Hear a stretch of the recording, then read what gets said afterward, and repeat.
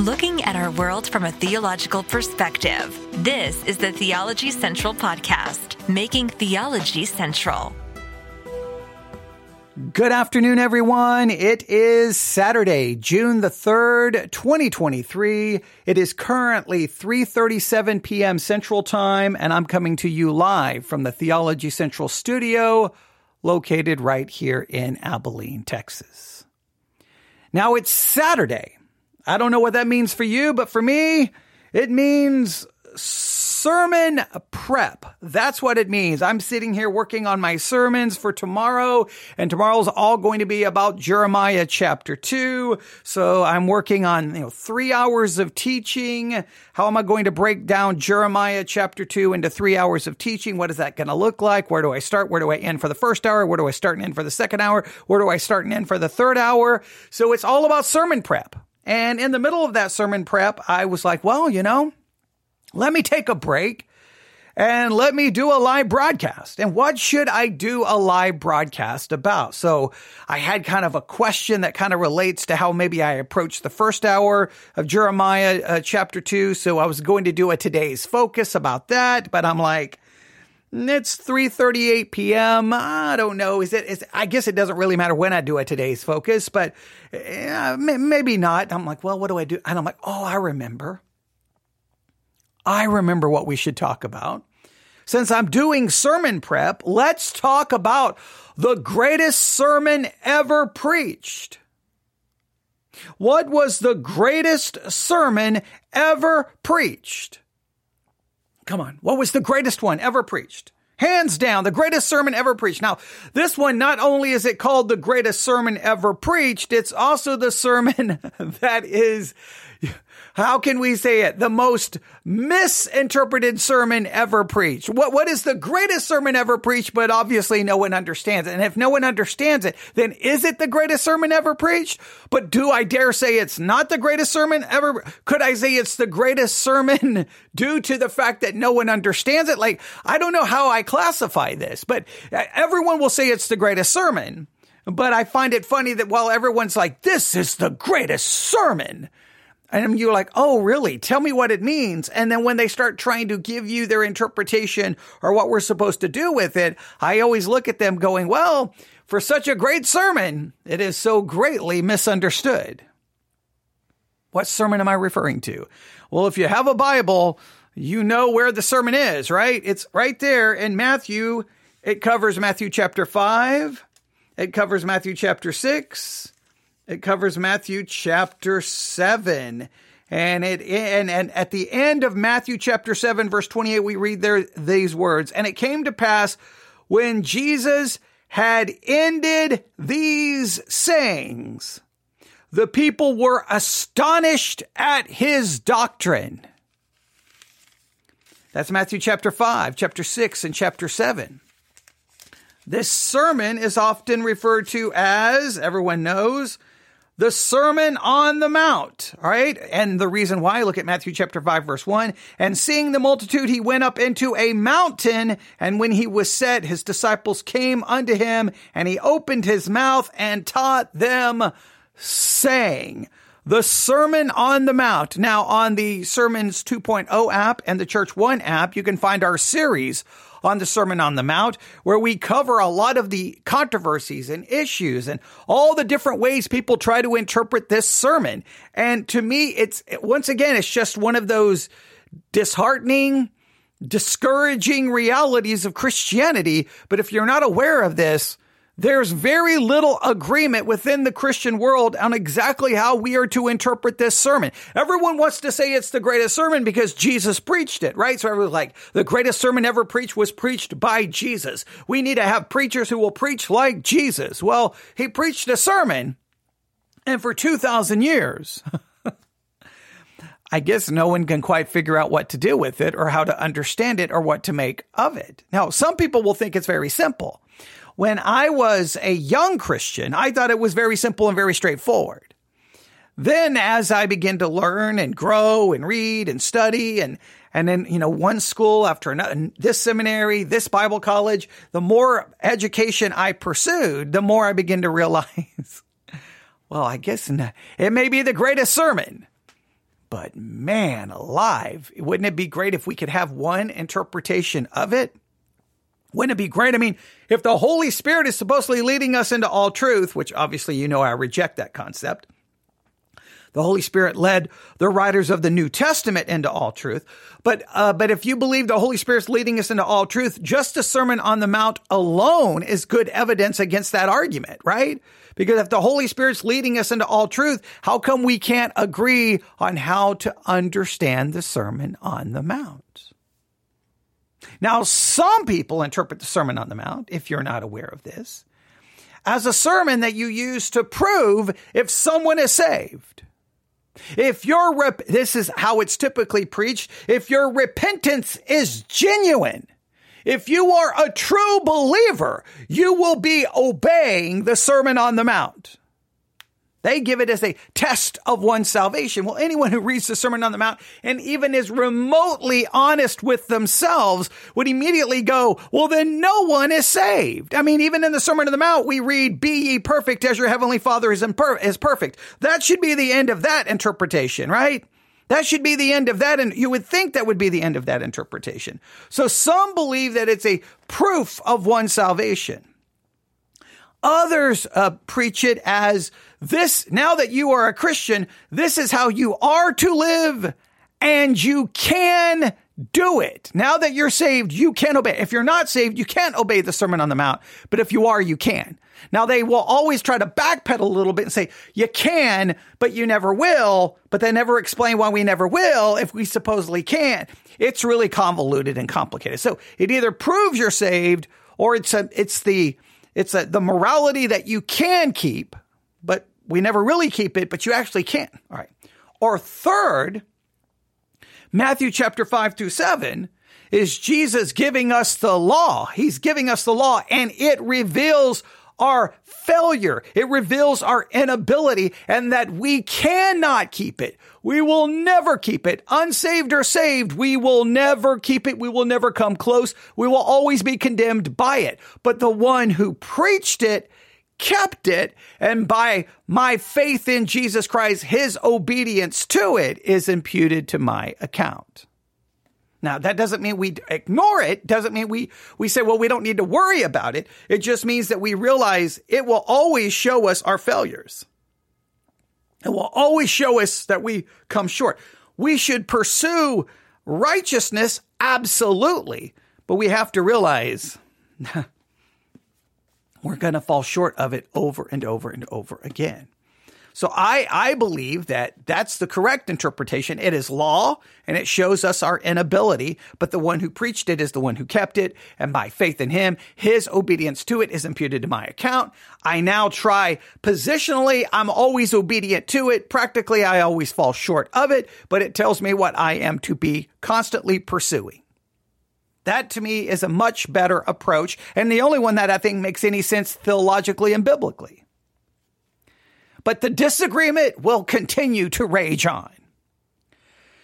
So, I don't know, was it about a week ago, 2 weeks ago, I got a notification of a new podcast episode from the Bible Study Hour with the late Dr. James Montgomery Boyce from 10th Presbyterian Church. Dr. James Montgomery Boyce was a major influence on me early in my Christian life. The first book, I've told the story a million times. I was a brand new Christian. I'm a teenager. I go to the Bible bookstore, Abilene, Texas, Butternut Street. I walk in. I'm looking around like, what is this place? I've never been into a Christian bookstore. Where do I start? I'm a teenager. Do I go to the youth section? I'm just completely baffled, looking around, not knowing what to do. And this older gentleman walks up to me and says, can I help you? I'm like, well, I'm a new Christian, so I think that I'm supposed to go to a Christian bookstore. Like, I don't know what I'm supposed to do. And he's like, okay, well, we need to get you a good book. And I'm like, okay, sounds good. And I thought he's going to take me to the teen section. He's like, we're not going to the teen section. We don't need that. He takes me to systematic theology. I think it's called the Foundations of the Christian Life. I think it's what it's called. Or the Fundamentals of the Christian Life by Dr. James Montgomery Boyce from 10th Presbyterian Church. It's like 300 pages. He's like, this is what you need. And I took it home and started devouring it as a brand new Christian. And years later, like 20-something years later, I got to thank that man for that book. And so, for pointing that book out. So it was really cool. All those years later, I was in a church and that man was there and I got to thank him for it. So, James Montgomery Boice had a major impact on my Christian life. So, well, guess what? On about 3 weeks ago, on their program called the Bible Study Hour with Dr. James Montgomery Boice. Again, these are obviously older sermons since he has now passed. They did one called The Greatest Sermon because they were beginning to play his sermons on the Sermon on the Mount. So guess what I did?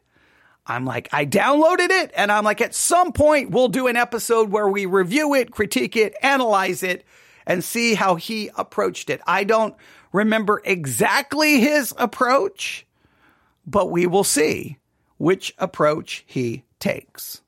All right. I don't remember exactly. I did have his commentaries on the Sermon on the Mount or on Matthew, but though I haven't looked at them probably 20 years. Okay. I still have a lot of James Montgomery Boice's books, but, yeah, it's been a long time since I looked at what he had to say about the Sermon on the Mount, but let's go back and let's see. You ready? Sounds like a fun thing to do on this Saturday afternoon, June the 3rd. I think so. Let's do this.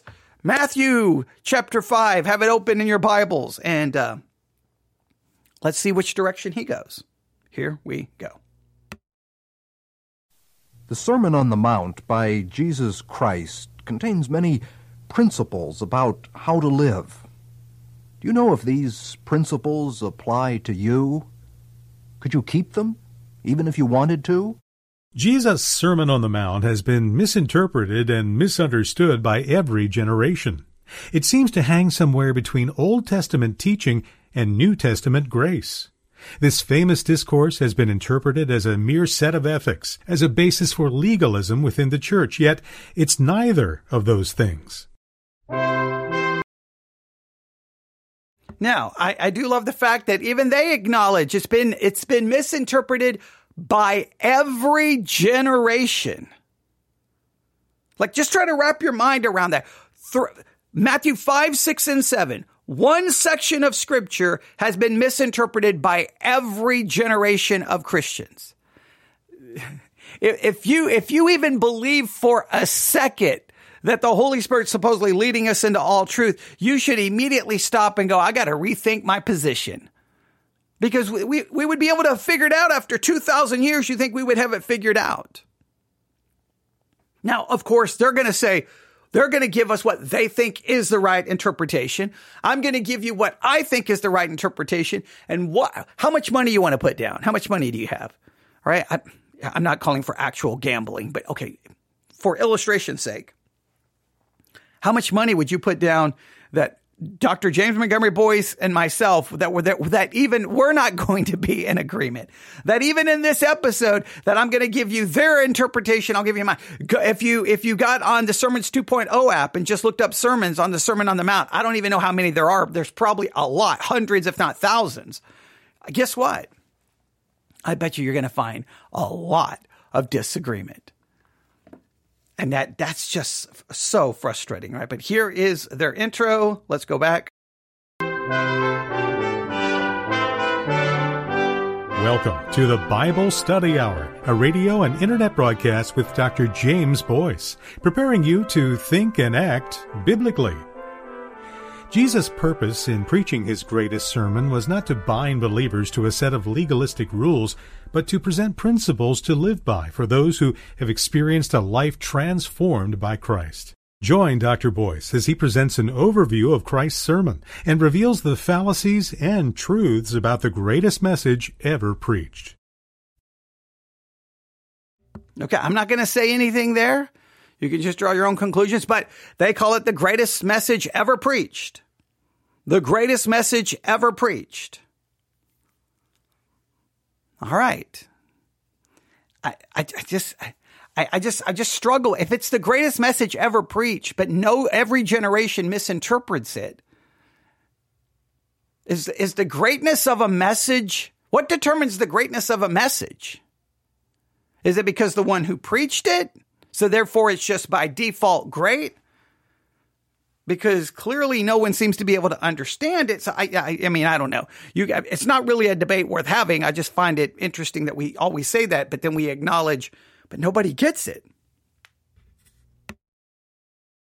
Today, I should like to begin a study of the Sermon on the Mount, which is found in the 5th, 6th, and 7th chapters of Matthew's Gospel. I want to talk about why we should study it. Before we begin, however, I think we need to recognize that in dealing with the Sermon on the Mount, we're dealing with the need for a new life, a new birth, rather than with a legalistic system of morality. And this is true not only of the Sermon on the Mount, but of the New Testament generally. Now, I'm not saying this is where he is going, but it is common within the evangelical world. It is common within the Christian world that basically is like, hey, if you're not saved, you can't do this, and this. But once you become saved, superhuman. You can love God with all your heart, mind, body, and soul. You can love your neighbor as yourself. You can be as holy as God is holy. You can be perfect as your heavenly Father is imperfect, because now you are a Christian. You can do it. But then after we preach it that way, then we'll say, but, however, see the small print. I mean, you're not going to do it perfectly. I mean, you're still going to sin. Well, wait a minute. You just said I could. So it's like on one side of our mouth, we're like, you can do it. On the other side, we kind of just whisper, I mean, you can't do it perfectly. I mean, you're still going to sin. Well, if I'm still going to sin, but supposedly I have supernatural ability to now keep the law of God, well, is there then a limit to the power which I have been given? And how much disobedience to the law before it really demonstrates I can't do it? Like, I mean, if I can't do it perfectly, because doesn't God's law demand perfect, complete, exact, entire, internal and external obedience? So how many times do I fall short before at some point you're like, you know what, really, you can't do it? But are you just saying that becoming a Christian just gives me the ability to keep it 50% more? Like, I mean, it's just a weird, like Christians do this weird, like back and forth. You can do it. I mean, you can't really do it. I mean, but you can't. I mean, you really can't. I mean, you can do it, but you can't do it perfectly. So you're still going to sin, but you can do it. So which is it? Can I or can't I? Almost every Christian puts a limit to, well, you can't do it perfectly, meaning that whatever power supposedly I've been given doesn't get me to perfection, but it just gets me to better. But is that only better externally or is it better internally? Because a lot of people may obey some of this externally, but you have no idea how many people are sitting in the pew every Sunday who knows how much of the Sermon on the Mount they have violated internally over the last 72 hours.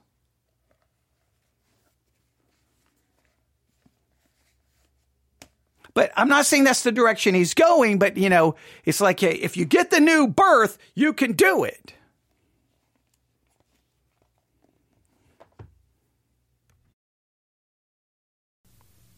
You know the difference between a new life and a law, I'm sure, and you also can understand why the first is far more important.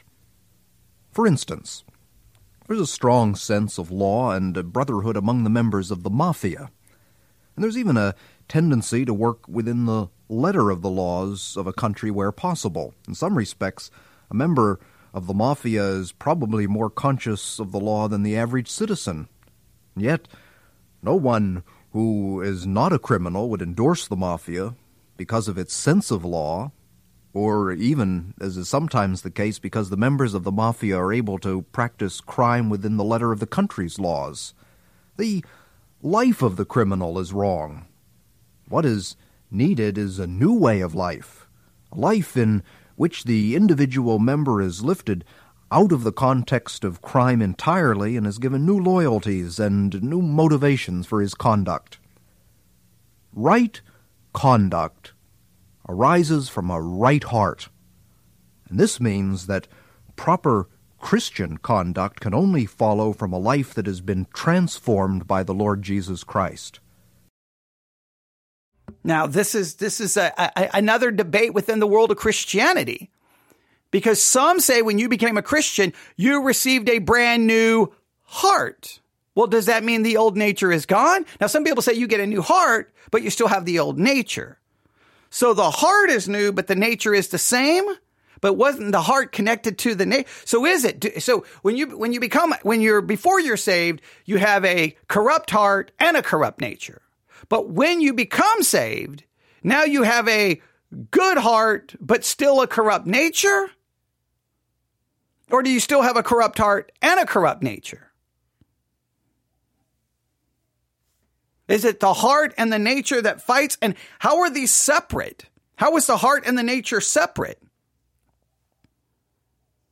Now, some people basically go with the idea of a complete eradication of the old nature. Well, if the old nature is eradicated and you have a new heart, or that's one and the same, the heart and the nature are the same, then if that is completely gone and eradicated, then you should call for Christian perfectionism.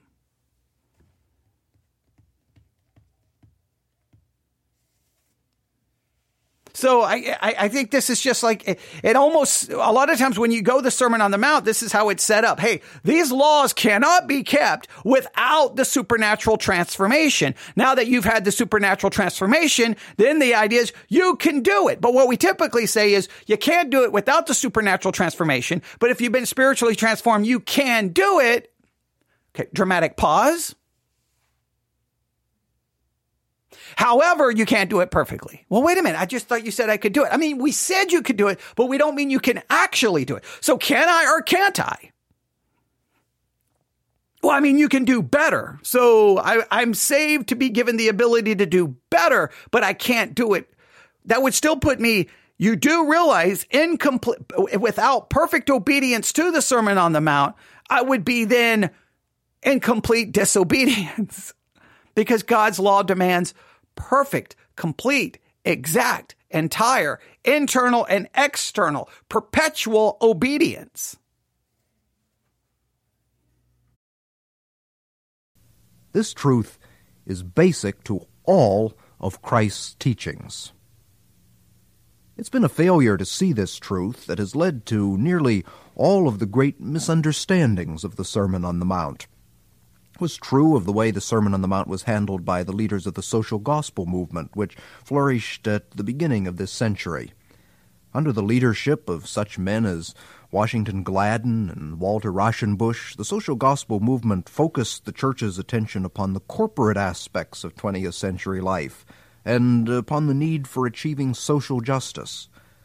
In this crusade, the Sermon on the Mount was regarded as something like the battle plan of the churches, and the phrase, the kingdom of God, was erected as a banner.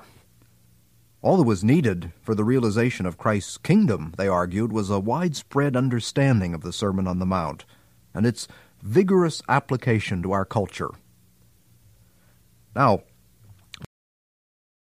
in some ways, what's bizarre in 2023 is conservative Christians scream against social justice and scream against a social justice gospel, but then they turn around and then try to impose basically Sermon on the Mount ethics, Sermon on the Mount morality upon the lost world. So it's like, we're not for the social gospel, but we are going to impose a Christian morality upon everyone else. So is that not just a different kind of a social gospel? It's just a conservative social gospel. It's really weird how we've kind of gone full circle. All right, but let's see where else he takes this. Must be said, in all favor of the leaders of this movement, that they were aware of the crying social needs of our society at a time when the defense of the working man or the poor man was not popular. And their efforts have certainly borne fruit in the gradually awakening social conscience of the Christian churches today. But for all their virtues, the social gospel movement to which they gave birth had one great and ultimately fatal defect. It was aware of Christ's ethic, but it tried to preach the ethic to those who were not possessed of Christ's life. Consequently, the attempt to actualize Christ's standard of human conduct universally was doomed to disheartening failure. And amen.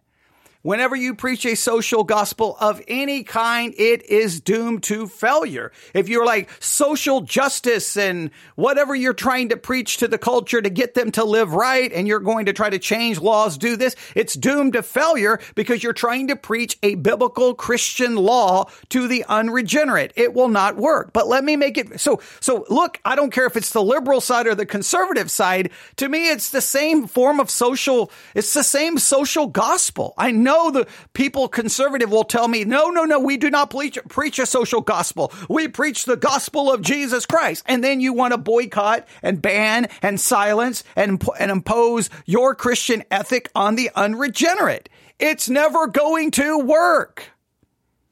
You will never change the hearts of people that way. So it's just weird that it's like almost the conservative side now. It's like there was the liberal side who's like, we're going to go social gospel. And the conservative side condemned the liberal side. Now it's the conservative that don't call it a social gospel, but it's the same concept. We're going to take the biblical ethic, the biblical law, and we're going to impose it on lost people. We want them to live. This is the way the laws should work. We want a Christian ethic imposed on everyone. It's doomed to failure. So whether it's coming from the left or whether it's coming from the right, the only way the Christian method should be to preach the gospel and call people to faith in Jesus Christ. Because I guess what? To me, whether it's from the liberal side or from the conservative side, both sides seems to forget this. The law of God only condemns. It incites rebellion. It condemns. It exposes. I do not know how hard I have to preach this. You cannot keep it. You can't keep it lost. You can't keep it saved. You can't keep God's law. It is impossible. It is a standard which only condemns you. It only exposes your limitations and your failure, because whether you're saved or unsaved, you still have a sinful nature. And God's law demands a level of perfection which no one can achieve. So we're in a perpetual state of disobedience to God's law. Well, Christians want to run around and impose law on the lost. We're simply within our own selves violating the very law in some way, shape, or form that we're trying to impose on others. That's why Paul said in 1 Corinthians, well, who are we to judge those outside? We got to look to our own self. We got to look to what we're doing in the church. We've got enough of our own problems.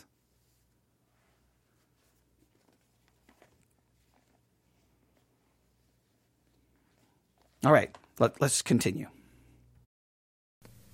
Shaken by the hard reality of 2 world wars, this form of social gospel movement quickly became outmoded. The churches now turn to wealth, mass movements, and politics to affect by force what they cannot affect by merely moralistic preaching. See, now there you go. They used to try to accomplish it through moralism. Now we try to accomplish it by movements, politics, and by force. It's the same thing. One was like, we're going to preach moralism, and then we'll get everyone to live right. And someone woke up and said, hey, preaching the moralism isn't working. It's time to take over the White House. It's time to get so-and-so elected. And then we're going to make them pay. Celebrate your freedom now, but we're coming after your drag shows. We're coming after this. We're coming after that. We're going to get this banned, and we're going to say, it's just... One was preaching moralism. The other one is simply trying to impose moralism. It's the same error. It's just bizarre to me that I have lived long enough to hear the conservative church that used to condemn the liberal church for its social gospel now preaching its own version of the social gospel. It is hilarious to me.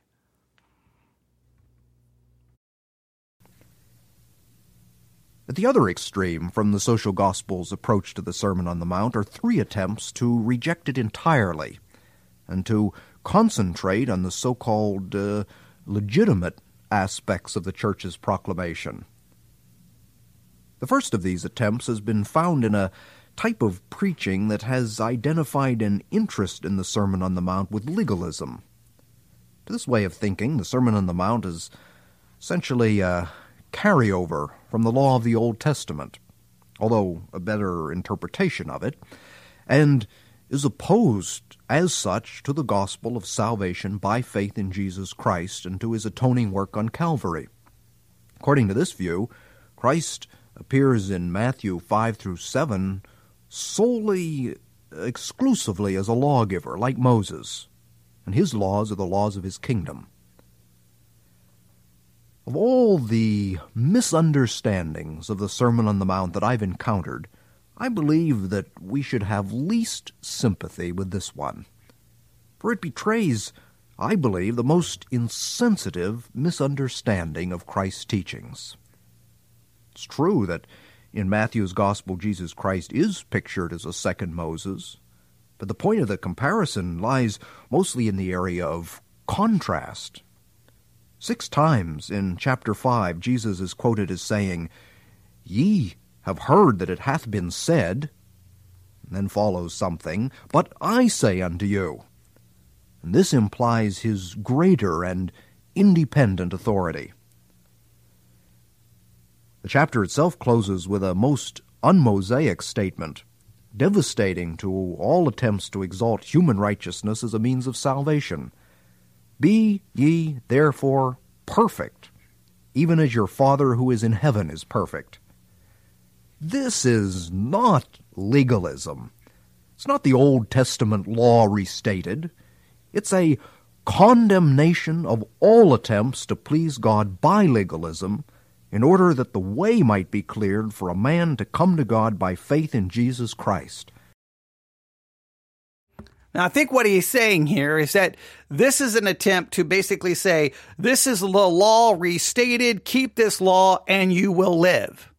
And he's like, no, clearly, no, it's not. Now, I do believe this is law. I do believe it's law. I do believe it's, in a sense, Jesus, he's giving the deeper meaning of the law. It's almost like Jesus is explaining the deeper meaning of the law, that the law goes beyond just a mere external act to an internal reality. And he does say, "Be ye perfect as your heavenly Father is perfect," meaning that no one can do this, no one can keep it. So if someone preaches the Sermon on the Mount as a law which you keep in order to get saved, and I dare say, I think it's just as wrong to preach it as the standard by which you judge to see if you are saved, because the standard condemns anyone and everyone, lost and saved. It shows us over and over, we cannot do this. Don't look to your actions to prove that you're saved. Look to the one who kept the Sermon on the Mount perfectly on your behalf and paid for your failure and inability to keep it. To receive a new life capable of that which he requires. To identify the Sermon on the Mount with legalism is to miss the entire flavor of what the Lord is saying. For Christ's ethics go beyond the law of Moses in order that we might be brought to the feet of the gospel. There's also an objection to the Sermon on the Mount that arises from the feeling that the standards set down are impossible and are therefore not to be taken seriously by Christians. One of my friends once explained her objection to the Sermon on the Mount like this. She said, "The Sermon on the Mount teaches that if someone hits you on one cheek, you're to turn the other. But if you do that, they'll hit you on that cheek also, and you'll end up by getting a beating. It says that if a man sues you for your coat, you're to let him have your cloak also. But if you do that, you'll end up with nothing. The Sermon on the Mount is impossible to practice in a world such as ours. It is not to be taken seriously. Well, I must admit that the objection of my friend has some persuasive logic to it, because we do live in a world that often makes the ethic of Christ seem to be impossible as a practical matter. See, now, all right, I do believe it's impossible. That, to me, is the whole point. The minute you say it's possible, but this is what Christians love to do at the Sermon on the Mount. Not only is it possible, but they always say possible, but you can't do it perfectly, which to me doesn't mean it's possible because you would have to keep it perfectly for it to be possible. But okay, I digress. But what we always do is like, whoa. Jesus did not really, I love hearing pastors preach the Sermon on the Mount and they're always like, no. He didn't mean that. No. You don't have to do it that way. No, he didn't mean it that way. No, he didn't mean it that way. No, he didn't mean it. We're always having to state what Jesus actually meant, because if we go with what he actually meant, it would be, well, I can't do that, or I don't want to do that. Resist not evil, turn the other cheek, love your enemy. We're like, no. Okay, he only means that to this far, only this far. He only means it like, this is the line. Once that line is crossed, then boom, you can shoot them. Boom, you can fight back. Like what? It's only up to a certain point. Because we've got to give ourselves an out. Or maybe Jesus is giving an ethic that literally goes against everything inside of us. And we're all like, well, I'm done. I think that's the point. That's what drives me to the gospel. Now you say, well, once you go to the gospel now in Christ, I obey the sermon. What does it mean practically? It means practically, this is the standard I pursue with a constant awareness that I'm never going to get anywhere close to the perfection it demands. I'm glad to note that this line of argument at least recognizes the terribly but wonderful high standards that are found there.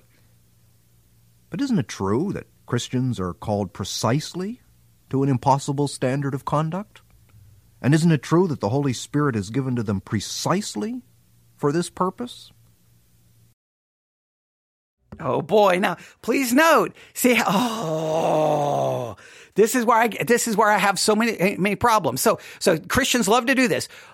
Hey, you're given an impossible standard, but guess what? You've been given the Holy Spirit for that exact reason. In other words, because you've been given the Holy Spirit, then you can meet the impossible standard. Well, if I can meet the impossible standard, then by logic, perfection must be the standard that every Christian is held to. But no Christian ever accomplishes it. So it's like, if the Holy Spirit was given so that I could meet the impossible standard, well, then that means we can now meet the impossible standard. So all Christians must be held to the standard of perfection. And we should not only expect it, it should not only be possible, it should be probable, because you have the Holy Spirit given to you. So please note, impossible standard, and we're given the power to keep the impossible standard. Not what I believe is the true gospel, which is impossible standard. We've been given the imputed righteousness of Christ, which kept the impossible standard on our behalf. To me, the answer of the impossible standard is not the Holy Spirit. It's the imputed righteousness of Christ.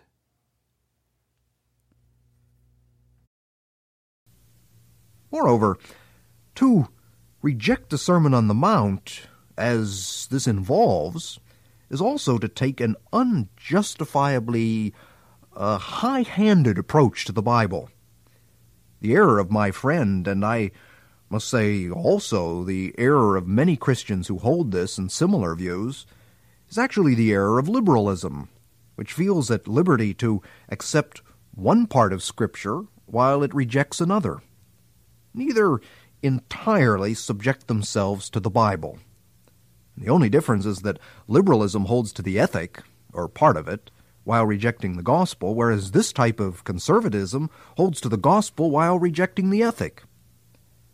If the Bible says that all Scripture is profitable for doctrine and reproof, for correction, for instruction in righteousness, See, but what I get so tired of is I don't even agree with that.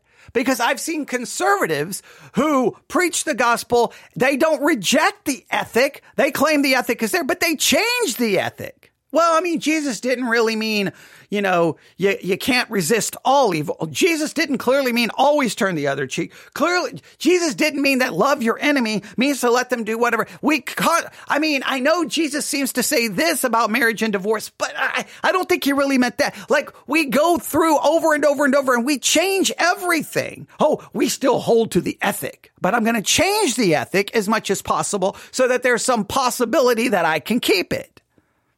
But wait a minute, you don't need to change the ethic to keep it because you supposedly have the Holy Spirit, which is given to you for the very specific reason of letting you keep the impossible standard.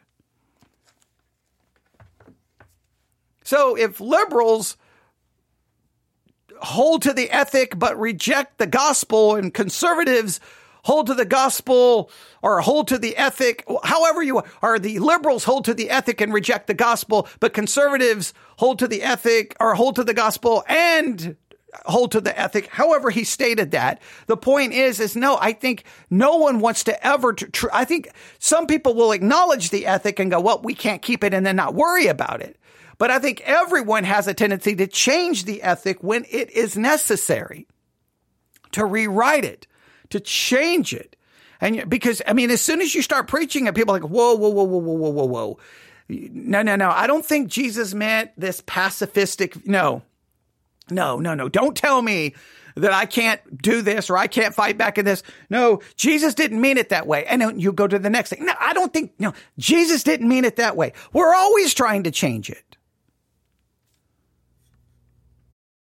This means the Sermon on the Mount too.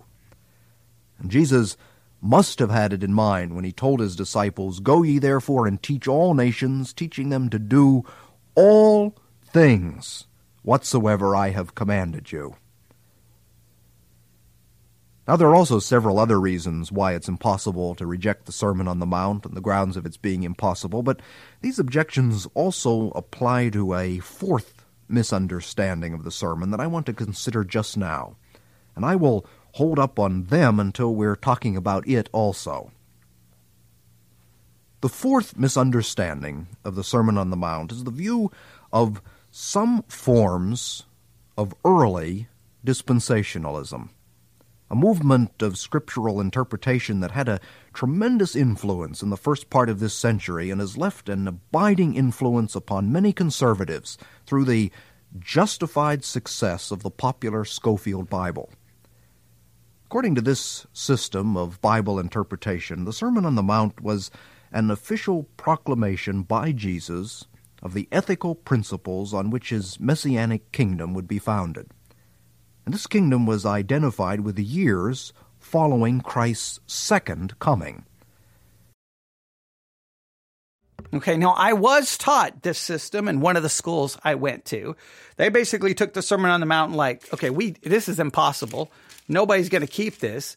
And this is the ethics that will be in place during the millennial reign of Christ.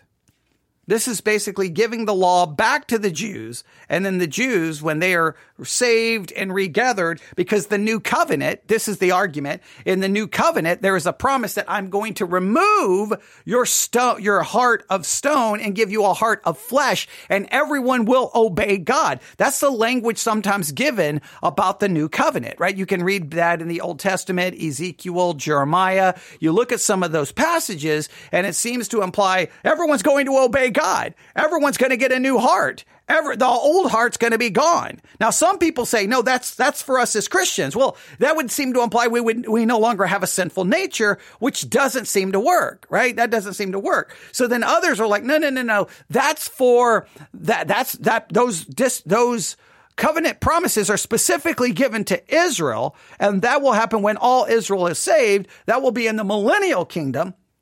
They will be given a new heart, and they will obey God. They will. All right. So then they say, well, then the Sermon on the Mount is for them. It's for them for that 1,000 years. Now, other people are like, that's the most ridiculous thing I've ever heard. But I understand why people would reject it. But at the same time, it's at least an acknowledgement going, well, there's nobody keeping this now, right? So this is what they do. Instead of looking for, say, what I believe is a proper law, gospel understanding of the Sermon on the Mount, they're like, well, no one can keep it now. Is there anyone in the Bible described that possibly could keep it? Well, those are going to get a new heart and they're all going to obey God. That's talked about in Ezekiel and Jeremiah. They're going to be able to keep it. Well, when will they keep it? Well, when they get the kingdom. When will they get the kingdom? Well, it wasn't obviously when they came back from Babylonian captivity. Israel still doesn't have the kingdom. And if we believe that's legit, literal Israel, then they're going to do it in the sermon. They're going to do it in the millennial kingdom. So then we'll just take this section and say, this is the law for the millennial kingdom. I know not a lot of people agree with that, but I at least understand that I appreciate them going, look at this. There's just no way. There's no way. There's no way we can keep it. Now, I believe that whole point is, you're right, you can't keep it. And that drives you to the cross. But, all right. In these 3 chapters, the Lord Jesus Christ speaks as Israel's king. Hence, the ethics of the sermon are to be applied not to our age, the age of the church, but to the future age of Christ's earthly rule. One of the early leaders of dispensationalism wrote, "The Sermon on the Mount must be taken in its wholeness and in its literalness. This sermon cannot be taken in its plain import and applied to Christians universally. It has been tried in spots, but it has always been like planting a beautiful flower in stony ground or in a dry and withering atmosphere." In the same way, the old Scofield Bible says, "For these reasons, the Sermon on the Mount in its primary application gives neither the privilege nor the duty of the church." Now let me make one thing clear. And I agree that when you try to apply it practically to Christians, it never seems to work. It never seems to work. Christians fail. But here's what I'm talking about. Jeremiah 31:31. Let me just read it to you.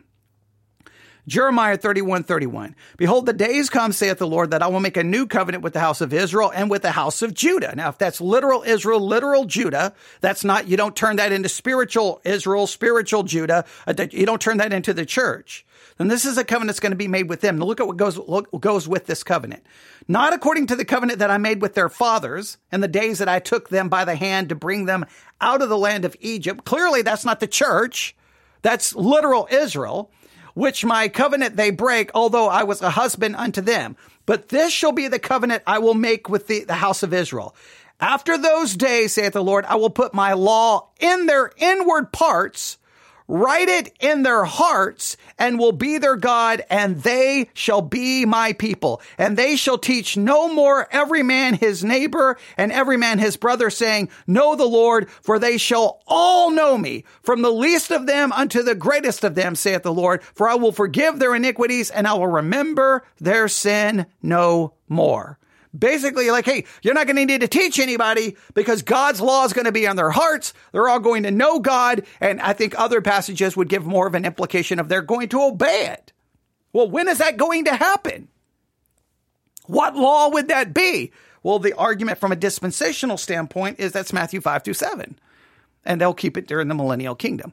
In the meantime, we're going to fall short. So you could argue, in the meantime, it's there to condemn us, to drive us to Christ, but its future ramification will be for Israel during the millennial reign. I'm not saying I agree with it, but I do admire this. Hey, no. There's no changing it.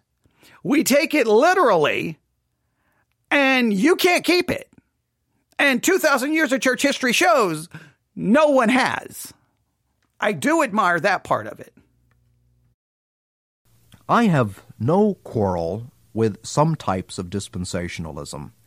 If you find it helpful in your own study of the Bible to divide biblical history into periods in which God seems to have been particularly interested in demonstrating certain truths, such as the inability of man to govern himself by conscience, human government, law, or anything else, then go ahead. I am for any system that actually helps you to read and to assimilate the Bible. I'm delighted to say that the Scofield Bible was the greatest influence upon my own early study of the Scriptures. Moreover, I want to stress that I have the deepest respect for these gifted teachers. They were deeply spiritual men, and they were steeped in the Bible far more, for instance, than most Bible teachers today, myself included. All this is true, and yet I'm convinced that in its approach to the Sermon on the Mount, the leaders of dispensationalism were just wrong. And it's no discredit to them to say it. There never has been a system of Bible interpretation that's been right in every point, and the early leaders of dispensationalism would have been the first to admit their own fallibility. Now, why was this view wrong? I believe we must acknowledge that this view of the Sermon on the Mount was wrong for at least 3 reasons. First, it is entirely without proof from the Scriptures. The dispensationalists said that the ethics of these chapters are reserved exclusively for Christ's coming messianic kingdom, but surely this is nowhere to be found in Christ's teaching. In fact, the reverse is true. Rather than indicating that the present import of his words might be postponed, Christ actually emphasized their lasting validity. The sermon is filled with present imperatives. Rejoice, swear not, go, give, take heed. Now, I completely agree with him at this point. That's why I would argue if you're going to kind of go with a dispensational kind of view, you have to modify it, right? It would be like the current purpose of the Sermon on the Mount is to show us our inability and drive us to Christ. Its prophetic purpose is to serve as the law for restored Israel when they come into the millennial kingdom. You have to give it a dual purpose. You'd have to give it a dual purpose. I'm not saying it works. I just know Jeremiah 31 describes a people that I don't believe currently exists because I don't believe the law of God is written on our hearts in this special way and that nobody needs to be taught and that basically we can obey it. No, it's just not the case. I believe we still have a sinful, deprived heart. I believe that is still true today. So, because if we get a new heart, then if we've got a brand new heart, either then you have to go with this weird idea. We have a new heart, but an old nature. And so the nature and the heart are fighting each other. I guess maybe you could go with that kind of idea, but then which is greater, the heart or the nature? Can the heart override the nature? Can the nature override the heart? So what is our ability? Because typically Christians preach like we have this new ability, and they sometimes will quote the new covenant language, but clearly we don't seem to have that ability. Well, who's going to have that ability? It has to be Israel, because that's who it's promised. There's lots of ramifications to this. So I do agree with him that the way the sermon is written, I think the implication is do this. Do this. I do agree. And I do believe that that's why we read it, to see that we can't. And then we are driven to the foot of the cross. Jesus said, "Till heaven and earth pass, one jot or one tittle shall in no wise pass from the law till all be fulfilled." And I believe Christ fulfilled it all. Now one jot or tittle will pass until it's fulfilled, and Christ fulfilled every single jot and tittle of the law. He fulfilled it all. Our Lord nowhere indicated that his words were to be disregarded. Second, it's apparent from any careful study of the Sermon on the Mount that it's precisely a world such as ours that Christ had in view when he spoke the words of the sermon.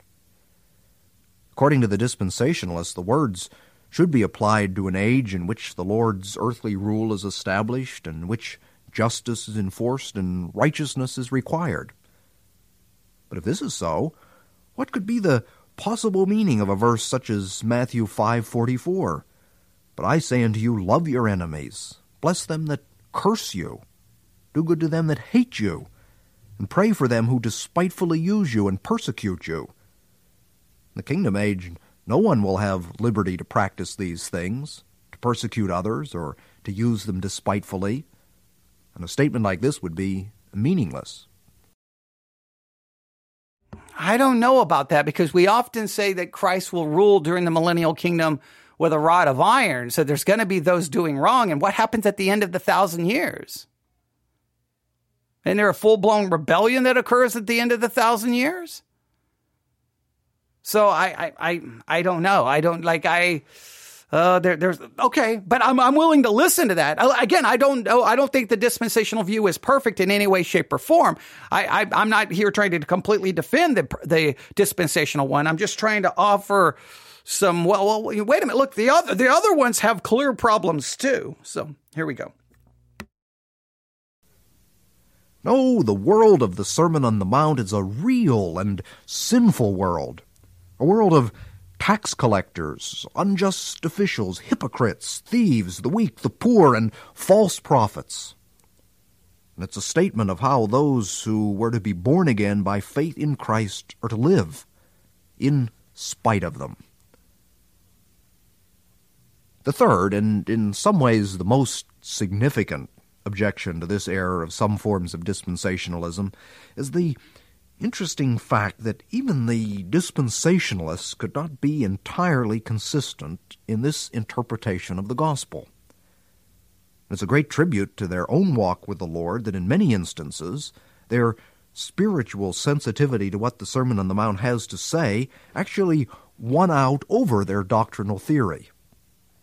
Thus, the great expositor Dr. Arno C. Gaebelein wrote in his commentary on Matthew that while the Sermon on the Mount should be assigned to the Messianic age, this fact never excludes application to us who are his heavenly people, members of his body, who will share the heavenly throne in the heavenly Jerusalem with him. I'm pleased to see that the New Scofield Bible, while keeping the general scheme of dispensationalism in its valuable notes, nevertheless omits the previous statement about the sermons being neither the privilege nor the duty of the church, and says instead, although the law as expressed in the Sermon on the Mount cannot save sinners, and the redeemed of the present age are not under law, nevertheless, both the Mosaic law and the Sermon on the Mount are a part of Holy Scripture, which is inspired by God, and therefore profitable for doctrine, for reproof, for correction, for instruction in righteousness, for the redeemed of all ages. Now, I believe that you will have entirely missed the point of what I've been saying here if you've not realized that all of my arguments against the misunderstandings and misinterpretations of these 3 chapters in Matthew have also been designed to answer the question, why should we study it? For of course, that is what we're concerned with in this first introductory study. Why should we study the Sermon on the Mount? There are at least 4 reasons. First, the Sermon on the Mount shows us the absolute necessity of the new birth. That is just so weird to me. Why would you say that the Sermon on the Mount shows the absolute necessity of the new birth?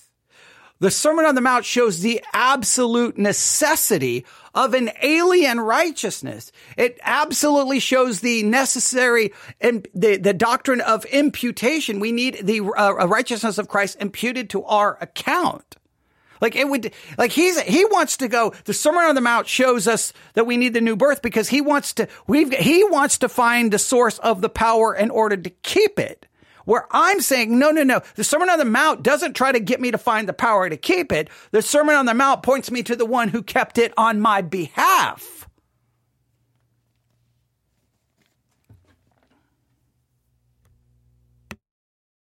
Show me a man who claims that he is living up to the standards of the Sermon on the Mount, and I will show you a man who either has never read it, does not understand what it is teaching, or is lying. The Sermon on the Mount does not encourage righteousness in man apart from Christ. It condemns him for falling short of God's righteousness. Okay, now I do agree with this. Now, maybe he's not going to go with being born again as the source of the power. Maybe he's going to say being born again because it provides the righteousness that is imputed. It's just, I would not say this shows us the necessity of the new birth. I would say this would show us the necessity of the righteousness of Christ being imputed to us. Let's see, though, maybe he's going to explain it that way. And it drives him in desperation to the cross. Paul says that the law was our schoolmaster to bring us unto Christ, that we might be justified by faith. If that's true of the Old Testament law, which was largely external, then how much more is it true of this sermon? The Sermon on the Mount calls for a pure righteousness that flows from a regenerated heart. Second, oh, no. See, so now what he's saying is the Sermon on the Mount calls for a righteousness that only a regenerate heart can accomplish, meaning that you can keep the Sermon on the Mount if you're a regenerate. So regeneration is the key to keeping the Sermon on the Mount. See, he did not drive us. He says that the Sermon on the Mount requires a pure righteousness that only a regenerate heart basically can produce. That's more of a Roman Catholic idea pointing to an infused righteousness. No, the Sermon on the Mount calls for a pure righteousness, which we cannot produce with an unregenerate or a regenerate heart. The only thing that can provide the righteousness that is demanded in the Sermon on the Mount is Jesus Christ, who preached it and who kept it.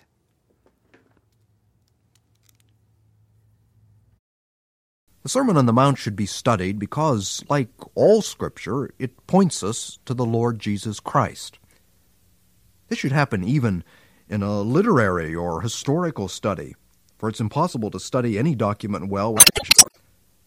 Even more important, however, is the fact that it is also true spiritually. We shall see in future studies enter into the deep meaning of these chapters. Okay, I don't know what's happening there. That's acting really weird. That sound scared me to death. I don't know what that is. There's something on their recording. I'll try to play a little bit more. We're almost at the end anyway, but I'm just baffled up to this point that he's done almost 30 minutes on the Sermon on the Mount and not once pointed us to imputed righteousness. He literally pointed us to righteousness that flows out of a regenerate heart, meaning the righteousness you do. That to me is startling, frightening, and once again goes against everything that we should know about. We are justified by an imputed righteousness. It's like sometimes I think the Protestant Reformation I don't know what happened to the Protestant Reformation. It's like we've completely forgot that it ever occurred. That we are declared righteous by an alien righteousness, a foreign righteousness, which is imputed to us. We are still sinners. You as a Christian, your heart will never produce the righteousness that the Sermon on the Mount demands. It will never come close. All right, let's see if this audio gets better or if it's messed up. Here we go. Without realizing that in a measure they bring us into the deepest possible contact with the person of our Lord. The picture of the Sermon on the Mount is the Sermon on the Mount, and we are constantly brought into the most intimate. Third, we should Sermon on the Mount because it indicates the way to blessing for Christians. Not in accordance with the standards. These principles. Okay, I don't know why the audio is so messed up. I don't know why. But so his third thing is we have to study it because it's the way to be blessed. Now, once again, because what you're going to say is the way to blessing is obedience. If you obey the law, this is just going back to basically Deuteronomy 28. Hey, if you keep the law, you get the blessings, and if you don't, you get the curse. The whole point of the Sermon on the Mount is we can't do it. So how do we get the blessings? Let me just read it to you. Here we go. Blessed be the God and Father of our Lord Jesus Christ, who hath blessed us with all spiritual blessings in heavenly places in Christ. The blessings that come from the Sermon on the Mount are ours because we are in Christ and he kept it on our behalf. Oh, okay. Let's see if we can at least try to get to the end of this. Find happiness. For it is the poor, not the haughty, the meek, not the proud, the merciful, not the cruel, the haters, not the dictators. I don't know what is happening there. I'm trying to get to the fourth point. I want to get to the fourth point and see if we can make it out. So just bear with me. This is not me. This is something going on with the audio. I don't know what happened here. Let's see if we can get to the end of this. By God. Finally, we stand as Christians because it shows us to please our Heavenly Father. Let me ask you this question. Have you ever tried Him by skill?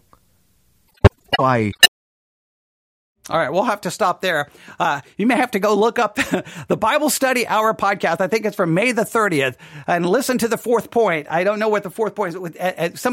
I guess he's saying this causes us to plead with God to give us, I guess, the ability to do so. It just seems at no point in this message does he point us to the imputed righteousness of Christ. That is the most astonishing, dumbfounding, confusing thing about what we just heard. Anytime you preach the Sermon on the Mount, what you should tell everyone is, listen, we're going to study the Sermon on the Mount, and you are going to be absolutely devastated by it. You're going to feel embarrassed. You're going to feel shame. You're going to feel guilt. You're going to be confused. You're going to be confounded. You're going to be discouraged. You're going to be depressed. You're going to feel hopeless. You're going to feel helpless. And that's a good thing, because it will make you realize you can't do it, and it's going to make you run to the only one who ever could.